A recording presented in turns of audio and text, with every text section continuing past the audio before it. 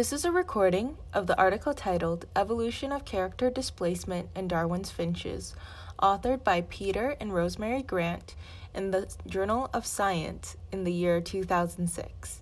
Competitor species have evolutionary effects on each other that result in ecological character displacement, that is, divergence in resource-exploiting traits such as jaws and beaks.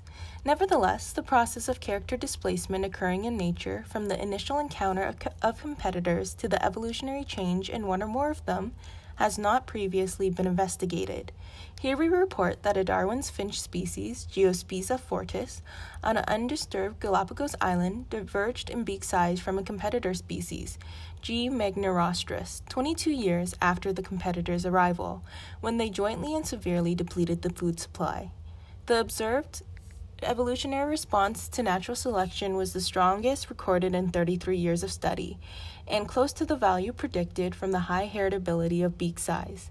These findings support the role of competition in models of community assembly, speciation, and adaptive radiations. Character displacement is an evolutionary divergence in resource-exploiting traits, such as jaws and beaks, that is caused by interspecific competition.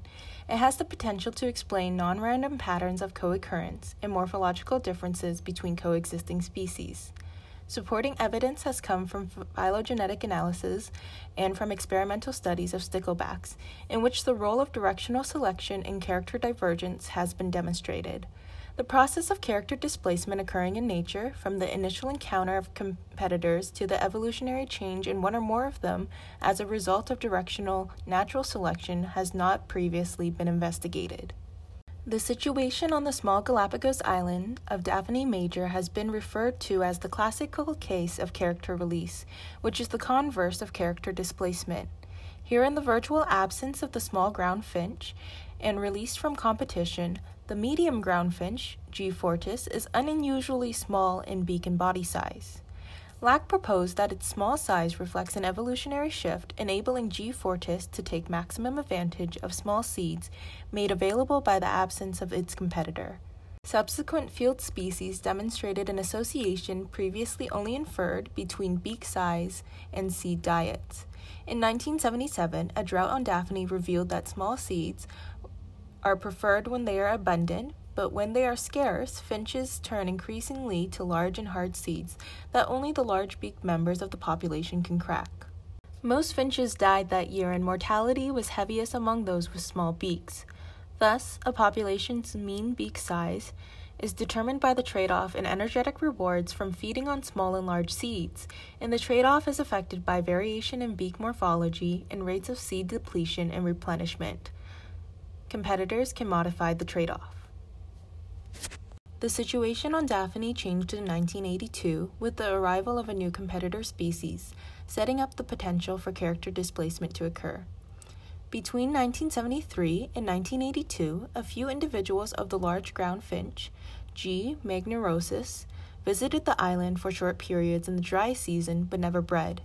In late 1982, a breeding population was established by 2 females and 3 males at the beginning of an exceptionally strong El Niño event that brought abundant rain to the island. G. magnirostrus is a potential competitor as a result of diet overlap with G. fortis, especially in the dry season when food supply is limiting. The principal food of G. magnirostrus is the seed of tribulus cystoids, contained within a hard mericap and exposed when a finch cracks or tears away the woody outer covering. Large beak members of the G. fortis population are capable of this maneuver. Indeed, survival in the 1977 drought, to a large extent, depended on it, but on average they take 3 times longer than G. magnirostrus to gain a seed reward. The smallest G. fortis never attempt to crack them. G. magnirostrus compete with G. fortis by physically excluding them from the tribulus feeding sites and by reducing the density of tribulus fruits to the point at which it is not profitable for G. fortis to feed on them, owing to handling efficiencies in relation to search and metabolic costs. By depleting the supply of tribulus fruit, G. magnirostrus was predicted to cause a selective shift in G. fortis in the direction of small beak size. The predicted shift occurred in 2004. Initially, the population size of G. magnirostrus was too small in relation to the food supply to have anything but a mild competitive effect on G. fortis. Their numbers gradually increased as a result of local production of recruits augmented by additional immigrants, and reached a maximum of 354 plus or minus 47 in 2003.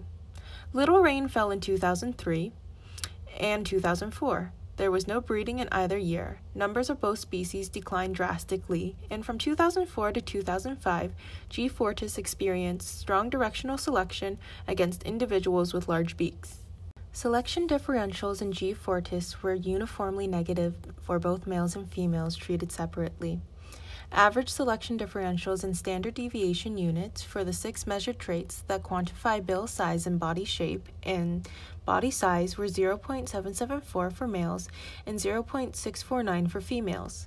Compared with values reported in other studies elsewhere, they are unusually large. The 6 traits are positively correlated to varying degrees. Selection gradient analysis helps to identify which particular traits were subject to selection independent of correlations among traits. However, bill depth and width are so strongly correlated in these samples that their independent effects on survival cannot be distinguished. Selection gradient analyses without these 2 variables shows bill length to be the only significant entry into the gradient for both males and females. Inclusion of either bill depth or bill width made no difference to these results. Overall bill size rather than bill length is identified as the most important factor distinguishing survivors from non-survivors in each year, by the fact that PC1, bill size, was a selected trait in both sexes, whereas PC2, bill shape, was not selected in either. There was little effect on body size, unlike in the 1977 episode. In contrast to G. fortis, the heavy mortality experienced by G. meganeurostris was apparently not selective. 4 surviving males did not differ from 32 non-survivors in any of the 6 measured traits, and only 1 of 38 measured females survived. Thus, character displacement in G. fortis occurred in 2004 to 2005.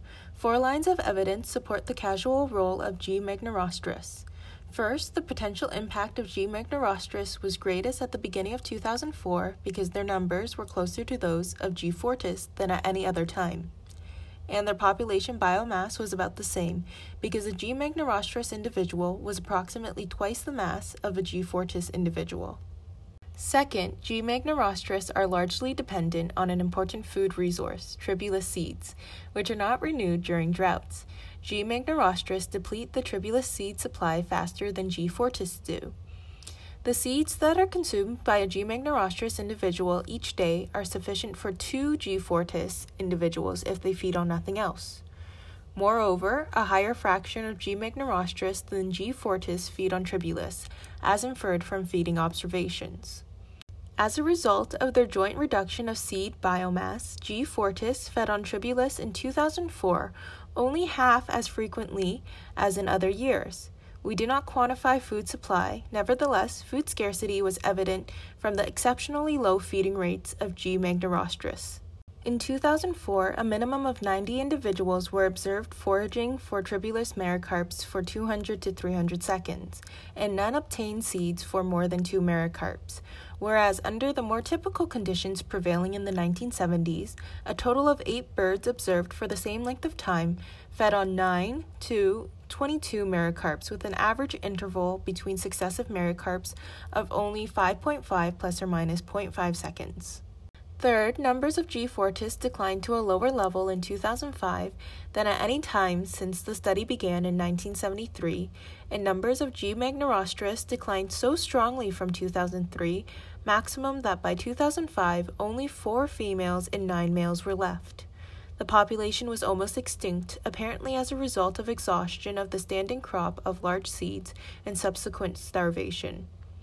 Of the 137 G. meganeurostris that disappeared in 2004 to 2005, 13% were found dead, and so were 21.7% of the 152 G. fortis. Consistent with the starvation hypothesis, the stomachs of all the dead birds, banded and not banded individuals combined, were empty.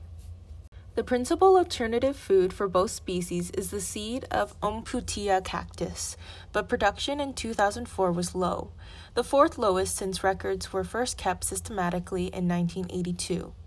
Not only were cactus seeds insufficient for the two granivore species to escape the dilemma of a diminishing supply of their preferred foods, they were insufficient for the cactus specialists, G. scandens, whose numbers, like those of G. fortis, fell lower than in any of the preceding 32 years.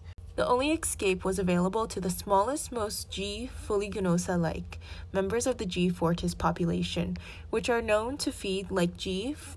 fuliginosa on small seeds with little individual energy reward. We have no feeding observations to indicate that they survived as a result on feeding on the most typical components of the G. fuliginosa diet, the very small seeds of Sassivium, Edmonstoni, and Tequila fusca. Nevertheless, it may be significant that two G. fuliginosa individuals were present on the island in 2004 and both survived to 2005. The fourth line of evidence is the contrast between the directions of strong selection on the G. fortis population in the presence, 2004, and near absence, 1977, of G. magnirostrus. In 1977, a year of only 24 millimeters of rain and no breeding, body size and beak size of both male and female G. fortis considered separately were subject to selection. Average selection differentials were 0.642 for males and 0.668 for females, and they were uniformly positive. In the intervening years, 1978 to 2003, there was a weaker selection episode favoring G. fortis with small beaks when the food supply changed toward a predominance of small seeds, and scarcity of large ones after the El Niño event of 1982 to 1983. At that time, G. magnirostrus were rare. Numbers varied from 2 to 24. The selection events of 1977 to 2004 stand out against a background of relative morphological stability. Immediately before 2004, there was no unusual rainfall to cause a change in the consumption of the food supply, and no other unusual environmental factor such as temperature extremes or an invasion of predators. Yet with the same amount of rain as in 1977, and with the same community of plants in the environment, large finches survived at a high frequency in 1977, but survived at a low frequency in 2004. The conspicuous difference between these years was the number of G. magnirostrus, 2 to 14 occasional visitors in 1977 versus 150 plus or minus 19 residents at the beginning of 2004. Given the high heritability of beak size of G. fortis, an evolutionary response is to be expected from strong directional selection against large size. This was observed. The mean beak size of the 2005 generation measured in 2006 was significantly smaller than that of the 2004 sample of the parental generation before selection. The difference between generations is of 0.70 standard deviation, which is exceptionally large. It may be compared with the range of values predicted from the breeder's equation, namely the product of the average selection differential of the two sexes and the 95% confidence intervals of the heritability estimate. The obvious value of 0.70 standard deviation falls within the predicted range of 0.66 to 1 standard deviation, although a small component of this response is probably attributed to environmental factors, food supply and finch density. The major component is genetic. This is the strongest evolutionary change seen in the 33 years of the study. The evolutionary changes that we observed are more complex than those envisaged by Lack. Nevertheless, they provide direct support for his emphasis on the ecological adjustments that competitor species make to each other, specifically in the final stages of speciation and more generally in adaptive radiations. They also support models of ecological community assembly that incorporate evolutionary effects of interspecific competition, in contrast to null or neutral models. Replicated experiments with suitable organisms are needed to demonstrate definitively the causal role of competition, not only as an ingredient of natural selection of resource-exploiting traits, but as a factor in their evolution. Our findings should prove useful in designing realistic experiments by identifying ecological contexts, high densities at the start of environmental stress, and by estimating the magnitude of natural selection.